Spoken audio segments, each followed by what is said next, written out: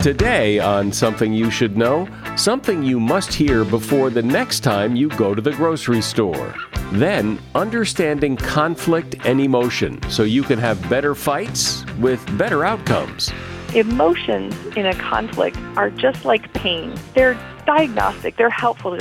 Something's being injured here.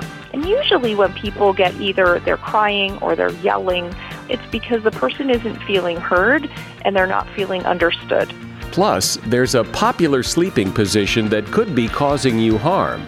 And the fascinating story of cities. A lot of people claim to want to get out of the city and move to the country for a better life. But for every person who says that, there are another 1 million people clamoring to get in because the opportunities are greater than what you're going to find in the countryside.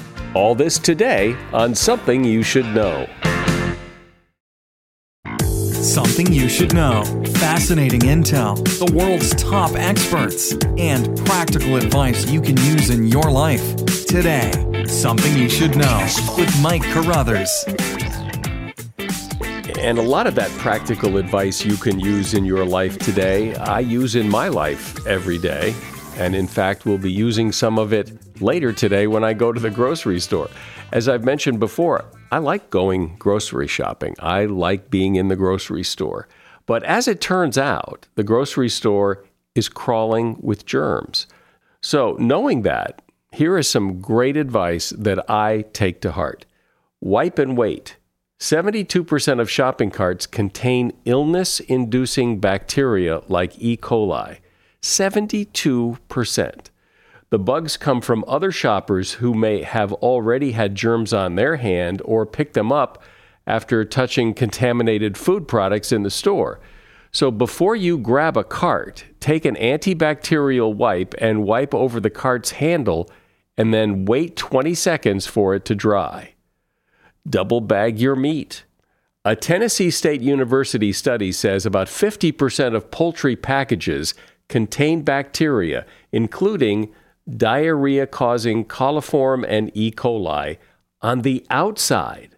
Plop one of those packages in your cart, and you could spread those bugs to other items in your cart. So put it in a plastic bag. That way you're protected. And clean your reusable bags. In a lot of places now, of course, we have to take reusable bags to the store, and half of them contain nasty bacteria that can lead to diarrhea and vomiting, according to University of Arizona researchers. But 97% of people never clean their reusable grocery bags. And that is something you should know. It's hard to get through a day without some sort of conflict. Kids, coworkers, your spouse, your boss, store clerks, mother-in-law, they're all potential sources of conflict for you. And most of us would probably rather avoid the conflict if possible. That seems like the better road to take. But is it? Well, actually, no, according to Leanne Davey. Leanne is a psychologist, speaker, and regular contributor to the Harvard Business Review, and she's author of the new book, The Good Fight. Hi, Leanne. Hi, Mike. I'm thrilled to be here. So the idea of having a good fight scares a lot of people. There's no such thing as a good fight. A good fight is to have no fight at all. At least that's what many people believe. Yeah, so life creates conflict. Being a human, being in a relationship, being on a soccer team, being a member of the PTA, whatever you do, and not to mention going to work every day, there is an endless stream of things that we end up in conflict about. It's totally natural. And the problem is if we try and avoid it, then that conflict gets worse. It escalates. It can get nasty. So conflict as a process to get to the other side of a difficult issue is a really good and really important thing. And everybody has been through that where a conflict has gotten much bigger than it had to be. And then somebody usually says, well, I wish I had said something sooner. And yet you didn't. And so now it's this big thing that blows up out of proportion. Yeah, so I use this term conflict debt.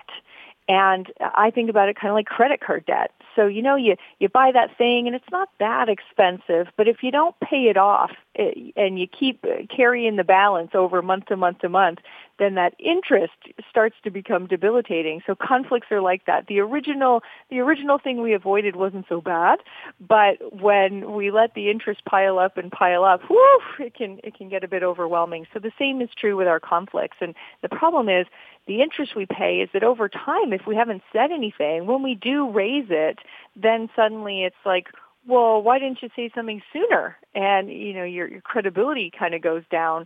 So there's a big cost of not having conflict when it happens, but instead trying to delay it.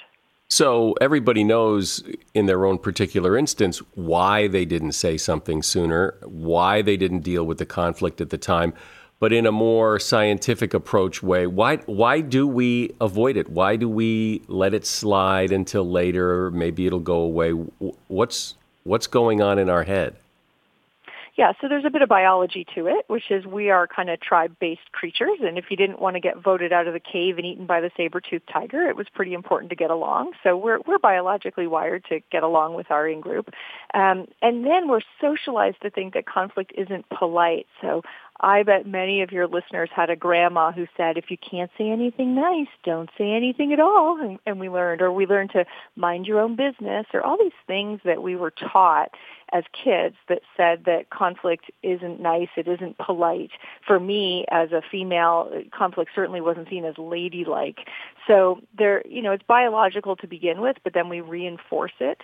So there's a lot of things that are telling us, and the little voices in our heads telling us to zip it and to tough it out as opposed to making things better. You talk about productive and unproductive conflict. So can you explain the difference? The word that's most meaningful to me on unproductive conflict is when I'm mad at you for something or I resent you for something and I bottle that up and I just live with that resentment. And Nelson Mandela had my favorite quote about resentment. He said, resentment is poison you swallow hoping someone else will die. And we do that in relationships all the time where we don't like the way we're being treated. And so we just get mad and resentful and indignant about how horrible you are. But that's not doing anything to the other person. All it's doing is making you feel crappy. So resentment is another really good reason why we don't want to have that unproductive conflict. We want to get it on the table and get to the other side of it. And so what does that look like? And some examples might help here of what do you say? When do you say it? How do you say it so it doesn't get out of hand? Because I think that's a big concern people have is if I say something, this is going to turn into a huge fight, and I don't want that. Yeah, so let's go through this in a couple parts. So let's start with what you do. More importantly than what you say is when you say it. And when you say it is before you get into a fight. So I call this the Valentine's Day effect. So if you think about it, I know a lot of people who have images in their mind of what the perfect Valentine's Day would be. And, when they tell me, I'm like, all right, if that sounds good to you, that's great. So they have these grand illusions of the perfect Valentine's Day, but they never tell their partner what's included. And they'll say things like, well, if she doesn't understand or he doesn't understand what that is, then if they don't understand me by now, then, then it's just ... They don't say what the then is. And then, of course, it doesn't work. They don't get that Valentine's Day. And I say, all you're doing is setting the person up to disappoint you. So the best time to talk about what you want and what you need and what good looks like to you is before they disappoint you or do something different from that. So don't fall victim to the Valentine's Day effect. If there's something you have in your head, whether that be, here's what a fun night out would be for me. Here's what a good report would look like at work. Here's what I'm looking for in this. What your real estate agent is, the kinds of houses you're going to take me to. I would like you to take me to places like this. Those sorts of things. Tell them ahead of time so that we don't have this Valentine's Day effect where we're just waiting for people to disappoint us. So that's one idea. The other idea is once something unpleasant starts to happen, when someone tells you something, an idea that you don't like, the problem is we tend to want to contradict them or tell them that's not true, no way, that's not right. And instead of that, the secret is to actually, instead of invalidating them, we want to validate them. So if my husband comes home and we're talking about, a vacation, and he said, I think we need to go back to the same resort we went to last year. What I want to say maybe is, oh, that's so boring. Who wants to go back to the exact same, right? I want to invalidate his point. But instead, what I should do is say, oh, so you want to go back to the same place again. Validate it. And it's amazing how as soon as you start a conversation that way, it won't start like a fight. It'll start as a conversation. And then you ask a question. You go, oh, what makes you want to go back to the same place again? Well, so much of the hassle of going on vacation is planning everything. And if we go there, then I don't have to worry about planning everything. I already know. Oh, so, you really want to make sure that vacation is not more of a hassle than it's worth. Cool. Okay. For me, I'm really thinking that, vacation's about having some novel experiences, and I want to do some stuff I haven't done before. So, where do we go with that? So this technique of validating the person first, asking a question to show them that we want to understand where they're coming from, it will immediately not feel like a conflict. It'll feel like we're problem solving. Where's the right place to go on vacation this year? And what's really cool is that when you validate someone first, the way we as humans are wired is once I hear you out, you will have a tremendous obligation to hear me out. So then when I say, for me, it's really about something novel. And then what you can do is go, okay, so what we're looking for is a vacation that doesn't give us too much planning to do, and can give us some new and novel experiences. All right. And then you've got a world of opportunities. You can go back to the same place and take different excursions. You can go to a different place but use a travel agent to take away all the hassle. And then you're problem solving, and then it's not fighting. So that's a technique that really works 95% of the time. Validate them first. Ask a question to show you're interested. And then you can sort of pivot and share your perspective. And that's great if the person you're talking to is being reasonable, but I want to ask you, what about when the person is not being reasonable? I'm speaking with psychologist Leanne Davey. She is author of the book, The Good Fight. I've been talking for a while now on this podcast about the Quip toothbrush, and you've probably wondered, come on, it's just a toothbrush. No. Quip is a better electric toothbrush. It's been created by dentists and designers. It has this sensitive sonic vibration that's gentle on your gums because a lot of people just brush too hard, and some electric toothbrushes are very abrasive. Not the Quip. And brush heads are automatically delivered on a dentist-recommended schedule every 3 months for just $5. Because 3 out of 4 people use bristles that are old and worn out and ineffective. I love the Quip toothbrush because it makes brushing easy, and I know I'm brushing right. That's why I love Quip. And the Quip toothbrush is backed by over 20,000 dental professionals. Quip starts at just $25, and if you go to getquip.com/something right now, you get your first refill pack for free with a Quip electric toothbrush. That's your first refill pack free at GetQuip, GetQuip, getquip.com/something. There are times in everyone's life where something happens that interferes with your happiness, or it prevents you from achieving your goals. And if that's happening to you, BetterHelp Online Counseling is there for you. I love this idea. BetterHelp offers licensed professional counselors who specialize in issues such as depression, stress, anxiety, relationships, grief, and so much more. You connect with your professional counselor in a safe and private online environment. Anything you share is confidential, and it's so convenient. You can get help on your own time and at your own pace. You can schedule secure video or phone sessions. Plus, you can chat or text with your therapist as well. And if you're not happy with your counselor, you can get a new one at any time for no charge. Best of all, it's truly affordable. And for Something You Should Know listeners, you can get 10% off your first month with the discount code SYSK. So why not get started today? Go to betterhelp.com/SYSK for Something You Should Know. You simply fill out a questionnaire to help them assess your needs and then get matched with a counselor you will love. betterhelp.com/SYSK. So, Leanne, what about when you're disagreeing with someone who's not being so reasonable? They're yelling and screaming and things are just going off the rails. Yeah, so it's really interesting. People tend to be afraid of emotion, and one of the reasons that we avoid conflict is because we want to avoid emotion. And so I'm going to give you a different way of thinking about it. What if the emotion was useful and diagnostic and interesting? So I like to talk about seeing emotion in a conflict as exactly like feeling pain. So I have a bum shoulder at the moment. And so when I give speeches, I tend to throw my hands up in the air, and I'm a bit goofy, and my shoulder will hurt. I'll go, oh, ah. And what that is a really useful piece of information that, Leanne, you're injuring yourself. Put your arm down. So you know what? Emotions in a conflict are just like pain. They're diagnostic. They're helpful. Oh, something's being injured here. And usually when people get either they're crying or they're yelling or we're seeing that kind of negative emotion, it's because the person isn't feeling heard and they're not feeling understood. So if I'm facing somebody who is reacting in that way, I try and say, okay, so clearly something's going on for this person that I don't know about. It's probably linked to something that I couldn't even understand. And so what I do is I treat it like pain. I slow down. I go, hey, this seems like something important. This seems like an important issue. What am I not getting? What am I not understanding?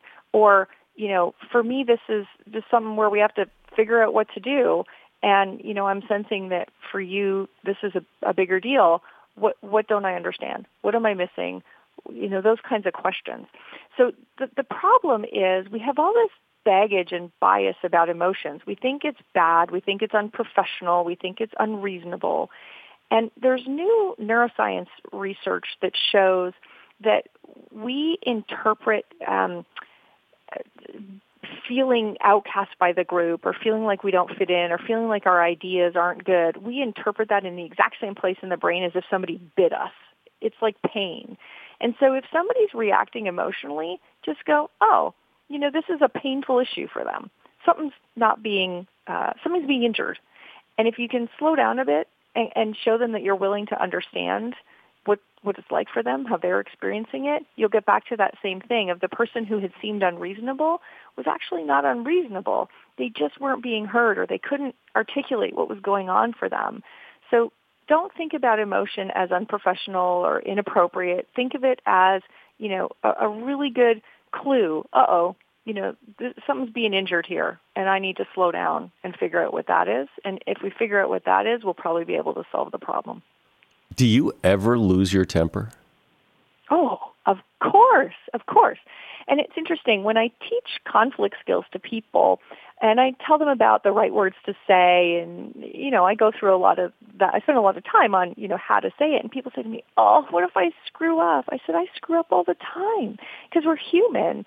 But in some ways, it's a great opportunity to build trust with people. So when I lose my temper, I go back, not quickly because it takes a little while before I calm down, but I go back and say, that did not go how I wanted it to go, or that is not how I like to behave. I blew it. Can I have a do-over? Or this is, you know, I really wanted to hear you out about, you know, what you want the vacation to be like, and I just got so busy talking about what I wanted that I didn't spend the time hearing what you want. So can I have a do-over? Please. I'm going to zip it. You tell me what this is about for you. And when you do that, first of all, you express your own vulnerability, which strengthens trust and is good for relationships. Secondly, you reinforce what good looks like. Hey, good was us listening to each other, not just telling each other what we... I always say you can't communicate to someone. You can only communicate with them. So if you just went and communicated to somebody, go back and say, okay, I didn't hear your side of that. Let's try that again. So getting it wrong, when I lose my temper with my kids. I lose my temper with my husband. I've lost temper with, you know, coworkers and all those sorts of things. And when I tried to go to the PTA, I lost my temper too often, so I had to stop going to the PTA. But that one was just too big an ask for me. But I've found when you're willing to put your hand up and say, whoa, okay, my bad. That was not how I wanted to show up. People respect you more afterward, not less. Yeah, I mean, I've been in conflicts with people where it actually turned out to be a good thing because I don't know, it cleared the air. When you come back later and say, I'm sorry, it went that way, somehow a bond gets formed that would not have gotten formed if that hadn't happened. Yeah, absolutely. So I think we fear this, right? We fear that they'll get emotional or we'll get emotional, and that's why we avoid conflict. So we sit with this poison of resentment, or we don't get the issue resolved. And if we just understood that maybe it will get emotional, and that's okay. You're human, and if it gets emotional, just go back and say, so if you cry at work, right?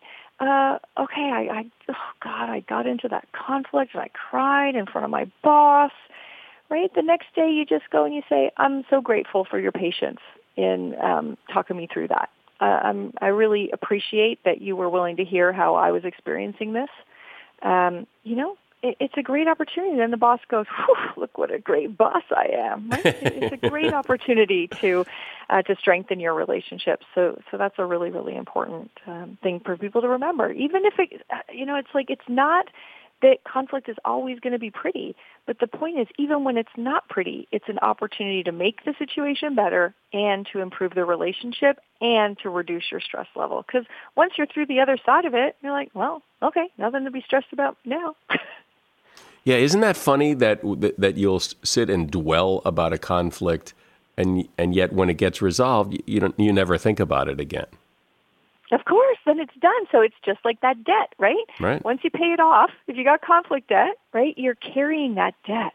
Oh, and the interest you're paying on that, you're losing sleep. You're having to drive the long way around to your house to avoid seeing the guy down the street. Like all these things, these workarounds you're doing to avoid the conflict. And once you get to the other side of it, you're like, oh, well, okay, I'm sleeping again, and I'm getting to my house the direct way.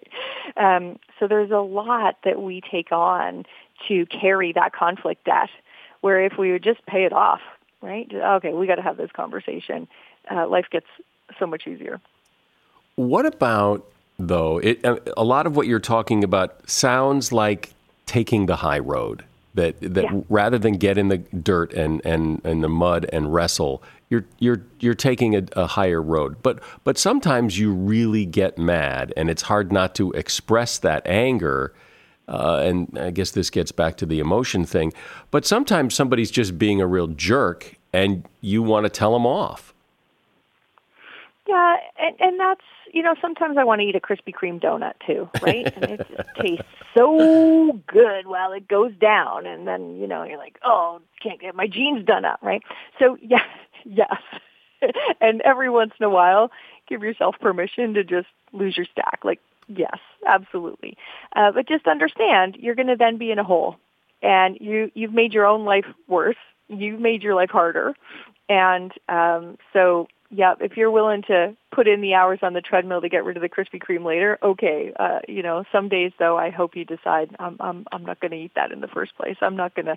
And I understand that, I could say all these things, and it might make me feel good very briefly. But then I'm not going to be proud of myself. And carrying the weight around of not feeling proud of your behavior is pretty crappy. So, where possible, take the high road. It's worth it. Yeah. Well, I think you're right. I had an experience where I was just in a horrible mood. I was at a store. I was in this long line. It was taking forever. We finally get up to the cashier. He's probably pretty new at this. He's screwing everything up. And I got mad. I was very impatient with him. And I felt horrible. And I actually, 2 hours later, I drove back to the store and apologized to the guy. Yeah, which must have felt amazing. Yeah, and the look on his face was, oh, God, here he comes again. Well, you know what? I'll tell you, writing a book about this stuff is a really good accountability mechanism because yeah, right. It's really hard. So I've actually played with the opposite. So if you're in a restaurant and you have a wait staff who's just bumbling and, getting everything wrong and things like that, occasionally I'll do a crazy big tip for that person, and I'll write right on the receipt, I think you're having a hard day. hang in, whatever. And then all of a sudden, I feel so good because I've been a waitress, and I know that sometimes it all just goes south, and it's not even necessarily your fault. So in those moments where you want to get frustrated with someone else or whatever, sometimes it's easier, rather than even just being neutral, sometimes it's easier to click over to the other side and just be really generous. Just, right? Be that person that gives them the big smile and gives them the look that says, it's okay, take a breath, right? Take a sec, collect your thoughts. And then you get it paid back so fast because their eyes look at you like, thank you. Right. Thank you right? So, one of the other things is in that moment where you feel that amygdala hijack, where we feel that, right, my palms are sweating and my heart is racing and I'm so frustrated, every once in a while, try taking the complete opposite tack and just be, sickly sweet and just so generous. And, that'll make the whole rest of your day better. And that becomes a virtuous cycle. Well, there isn't a person alive who couldn't use your advice. This is really good stuff. Leanne Davey has been my guest. She's a psychologist, speaker, contributor to the Harvard Business Review, and author of the book, The Good Fight. You'll find a link to her book in the show notes. Thank you, Leanne. I appreciate it. My pleasure. At some point in your life, you've had to wonder to yourself, who am I really? Where did I come from? Well, why not get the real story? You can with the Ancestry DNA test. I did. Ancestry connects you to the places in the world where your story started, using precise geographic detail and historical insights. You can actually trace your ancestors' journeys over time and follow how and why your family moved from place to place. They've combined DNA results with over 100 million family trees and billions of records to give you more insights into your genealogy and origins. I took the Ancestry DNA test and got my results back, went online, and saw my real story unfold before my eyes. It was so cool. I saw who my ancestors were, where they came from, and I've been building my family tree. It's fascinating to do, and you can do it too. Go to Ancestry.com/something today for 20% off your Ancestry DNA kit. That's Ancestry.com/something for 20% off your Ancestry DNA kit. Ancestry.com/something. A shout out to Claritin for supporting this episode and providing us with samples. You see, for as long as I can remember, I have had to deal with seasonal allergies. Stuffy nose, watery eyes, the whole deal. And the worst for me is it messes up my sleep. I wake up because I can't breathe right. And during the day, well, if I'm working and I'm all stuffed up, then my voice sounds weird, and this is how I make my living. Luckily, for those of us who live with the symptoms of allergies, we can live Claritin Clear with Claritin D. I use it, and if you struggle with allergies, you should too. Designed for serious allergy sufferers, Claritin D has 2 powerful ingredients in just one pill that relieve your allergy symptoms and decongest your nose so you can breathe better. I've been using Claritin D for years because, it takes care of the problem. Ready to live as if you don't have allergies? It's time to live Claritin Clear. Fast and powerful relief is just a quick trip away. Find Claritin D at the pharmacy counter. Ask for Claritin D at your local pharmacy counter. You don't even need a prescription. Go to Claritin.com right now for a discount so you can live Claritin Clear. Use as directed. If you have to hire someone, what's the best way? Referrals? Well, maybe that could work. But just because somebody knows somebody who knows you doesn't necessarily mean they're qualified. Or you could pull out that file of random resumes that came in during the last 6 months. Maybe there's somebody in there. Maybe. Now, if you're hiring, you need Indeed. Indeed is your matching and hiring platform with over 350 million global monthly visitors, according to Indeed data, and a matching engine that helps you find quality candidates fast. As a business owner, I've found that hiring the right people, there's just nothing more important. Don't leave it to chance or a referral or a random resume. Use Indeed. In the minute I've been talking to you, 23 hires were made on Indeed, according to Indeed data worldwide.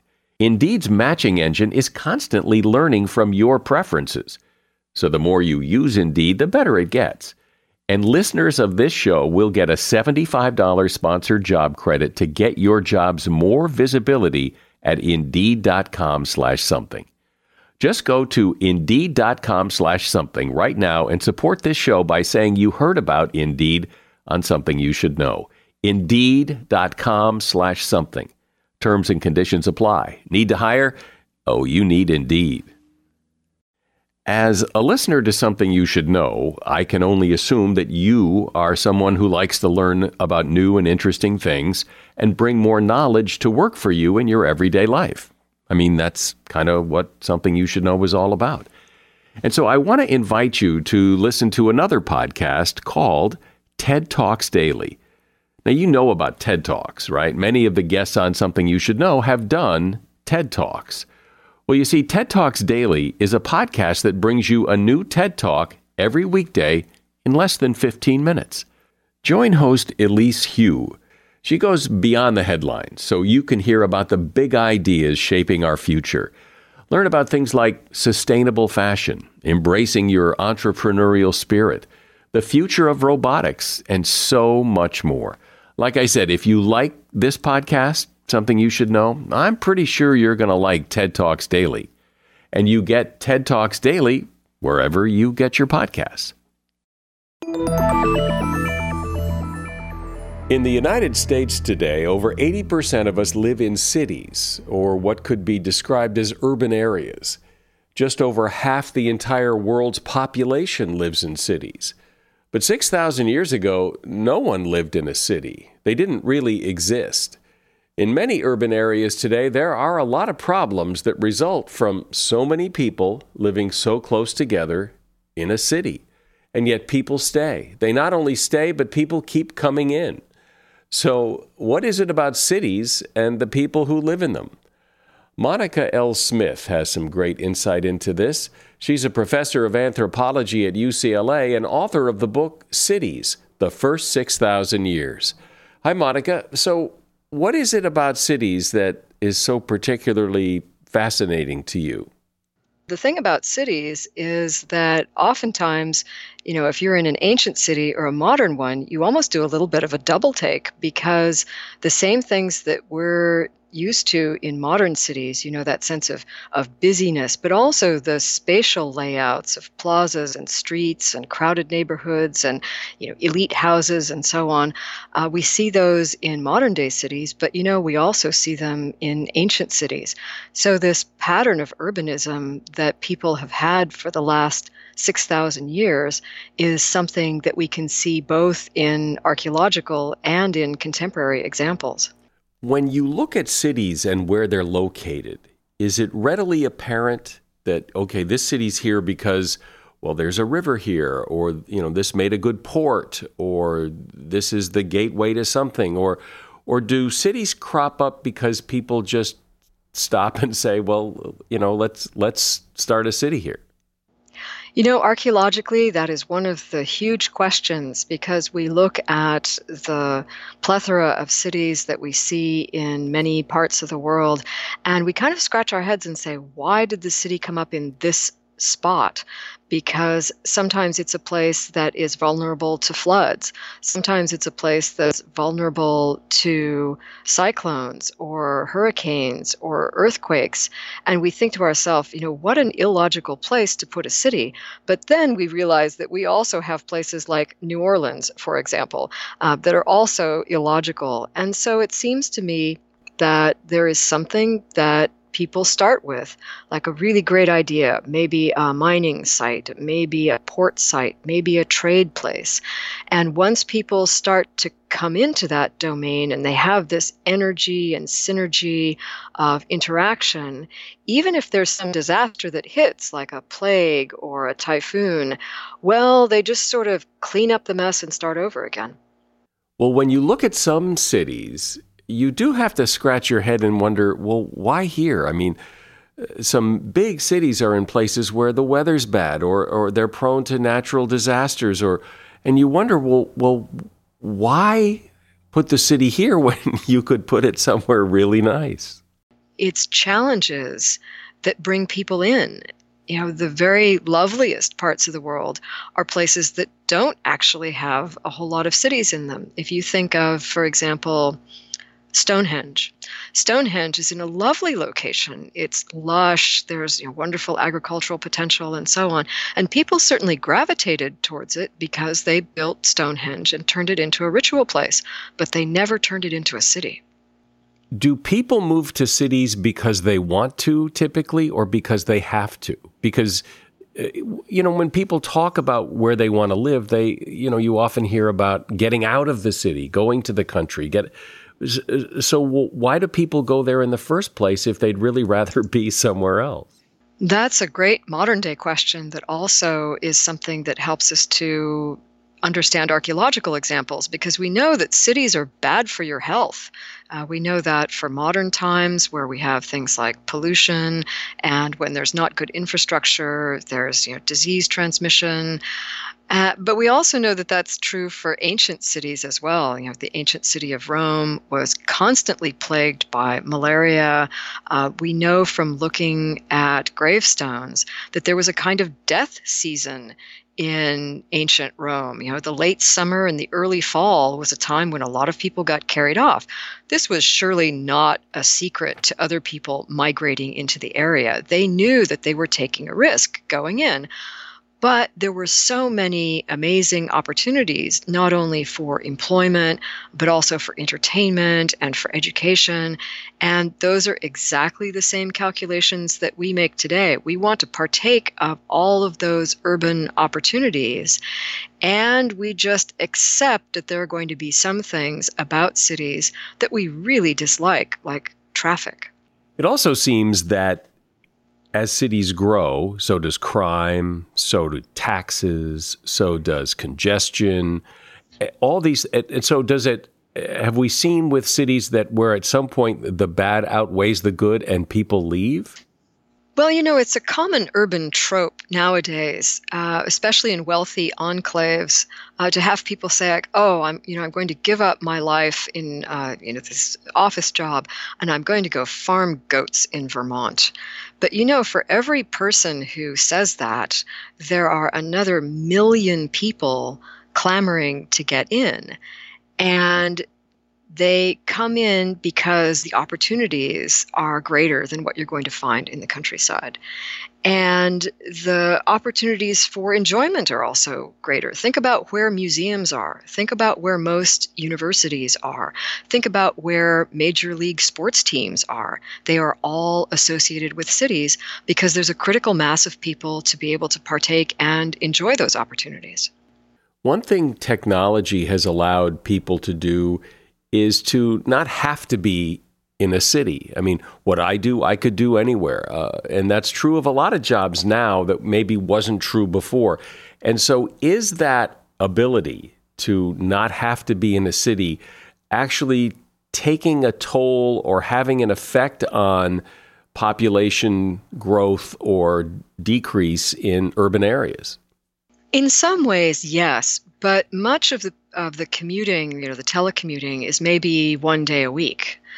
And another sign that despite our digital capacity to be spread out everywhere, we are still very much tied into the urban form is to look at companies like Facebook and Google that are digital companies.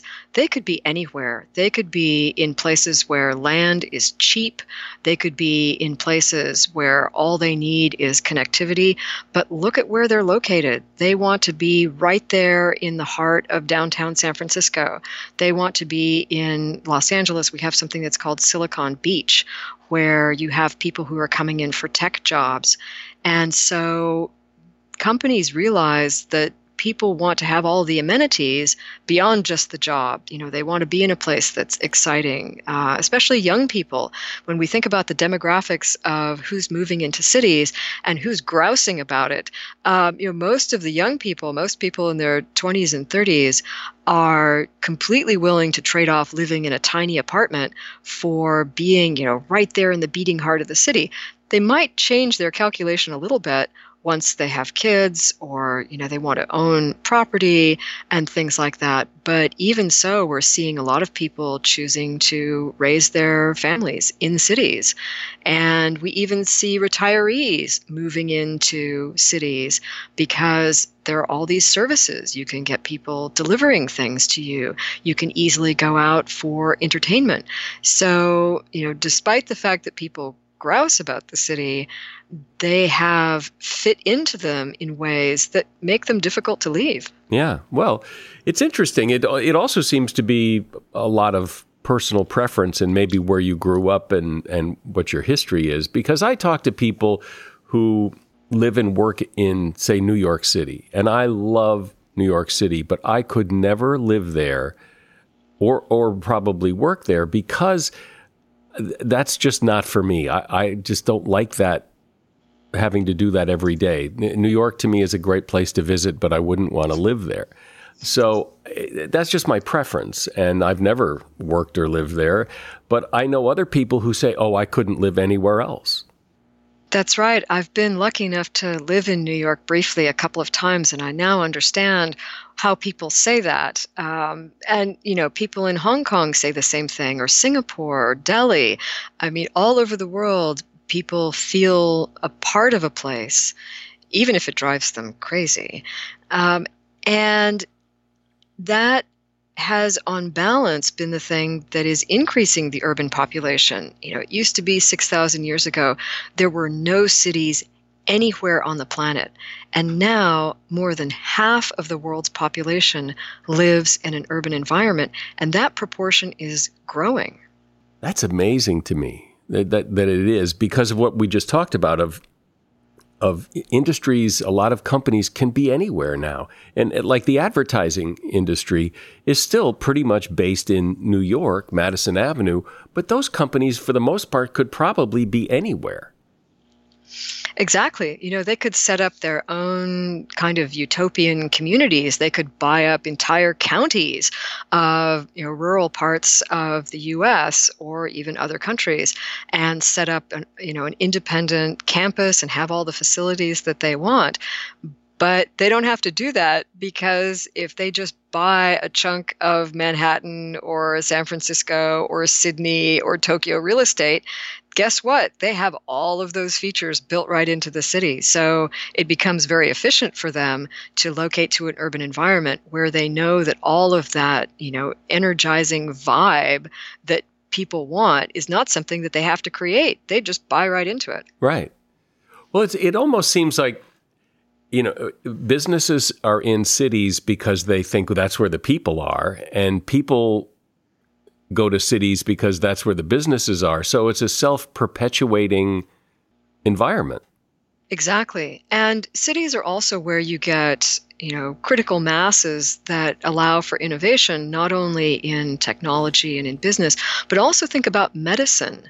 When we think about, medical interventions and new technologies and, where are the very best doctors for specialized medical care, they are associated with cities, because you might have a disease that's very rare, but in an urban population of 5 or 10 or 20 million, you will have enough people who need those services to be able to develop cutting-edge treatments that then become attractive for people to come from other places and use those opportunities. But sometimes cities don't thrive. They go the other way. I'm thinking of, a city like Detroit, for example. I think most people would agree has seen better days. So sometimes something happens that makes a city stop thriving, people stop coming, and it goes in the other direction. Speaking archaeologically, this is something that we certainly see in the archaeological record. So one of the sites that's often called, among the world's first cities is a site called Tel Brak. And now it's an archaeological site. There is nobody living there. And we have, many other cities that are known archaeologically that don't have any populations in them anymore. So this is why the concept of, collapse or abandonment has come into our understanding of archaeological cities, because there are sites where people lived very successfully for hundreds of years, and then they just didn't live there anymore. So we naturally ask ourselves, is there a breaking point for cities? Are there circumstances in which cities become completely unviable? I think that when we start to look at it in more broad terms, those people move out of a place that's no longer viable, maybe a major flood or maybe a major earthquake, but they move to places that are close by where they can continue an urban lifestyle and just in a new place. So I'll give you an example from our own archaeological research that we've been conducting with my colleague Rabi Mohanty from Deccan College in India. We've been working at an ancient city, about 2,000 years old. And after about the 4th or 5th century AD, the city no longer seems to have been populated. But there was a new ritual center that started up about 2 kilometers away. So, an easy walk, about 1.5 miles. And that's where the population seemed to go. So it wasn't as though you had a complete abandonment of the settlement idea. You just had a shift from one place to another. Maybe that's also the way we can think about a place like Detroit. So, the inner part of Detroit is definitely undergoing a lot of stress, but the suburbs seem to be doing just fine. It's very difficult to kill off a modern city. In fact, the only one that I think we can think of is the city that was abandoned because of Chernobyl. Many other cities have taken a huge hit. So think about Tokyo in World War II. Think about New Orleans more or less continuously up into modern times with Katrina. Think about Bam. It's a city in Iran that was almost completely devastated by an earthquake.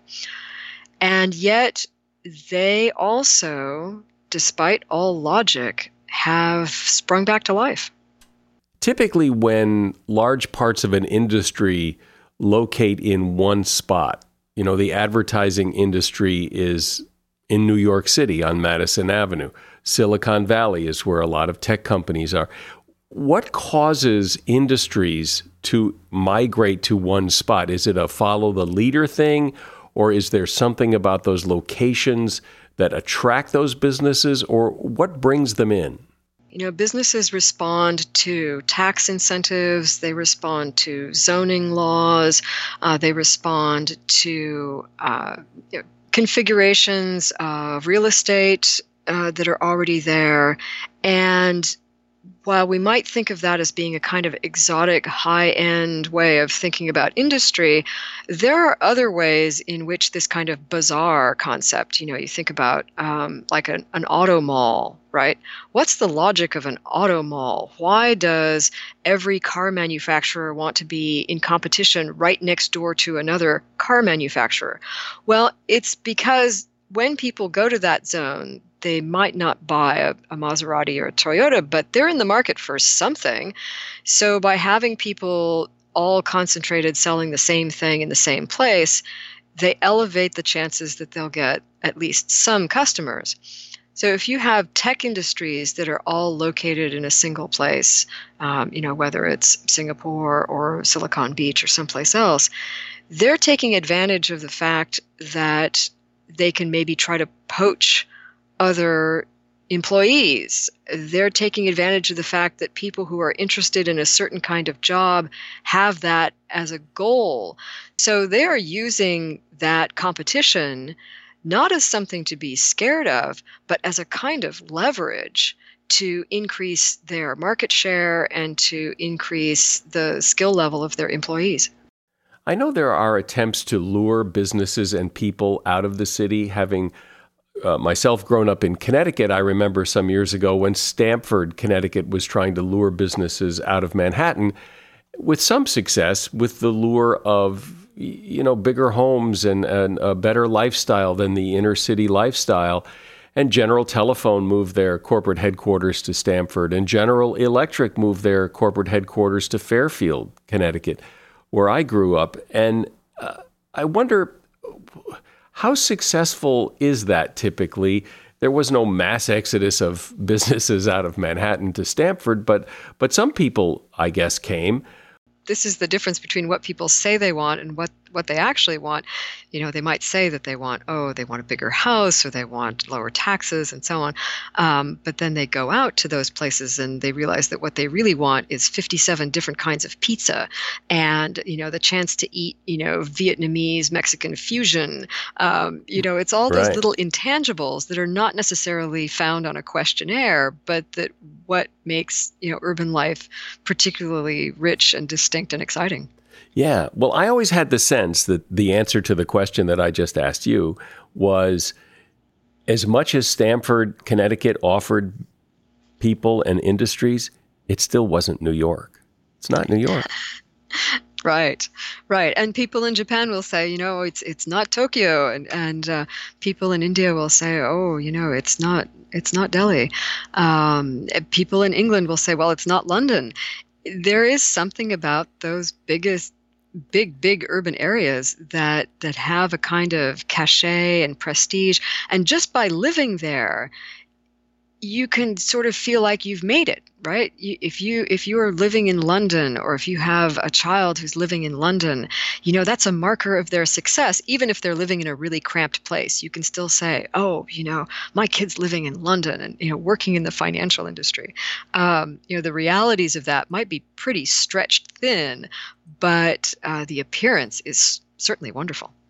It's interesting, you said very early in this conversation about how so many people talk about, maybe leaving the city, getting out of the rat race, and going to raise goats in Vermont. But obviously, not many people do that. Otherwise, there would be big cities in Vermont of goat raisers, I guess. And there aren't. There are lots of small towns in Vermont, but there's not a lot of big cities. So cities are still attractive to people, and I guess they're not going anywhere anytime soon.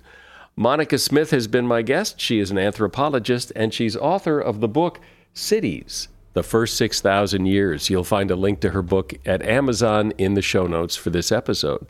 Thank you, Monica. Thanks for being here. Great. Thank you so much. I really appreciate it.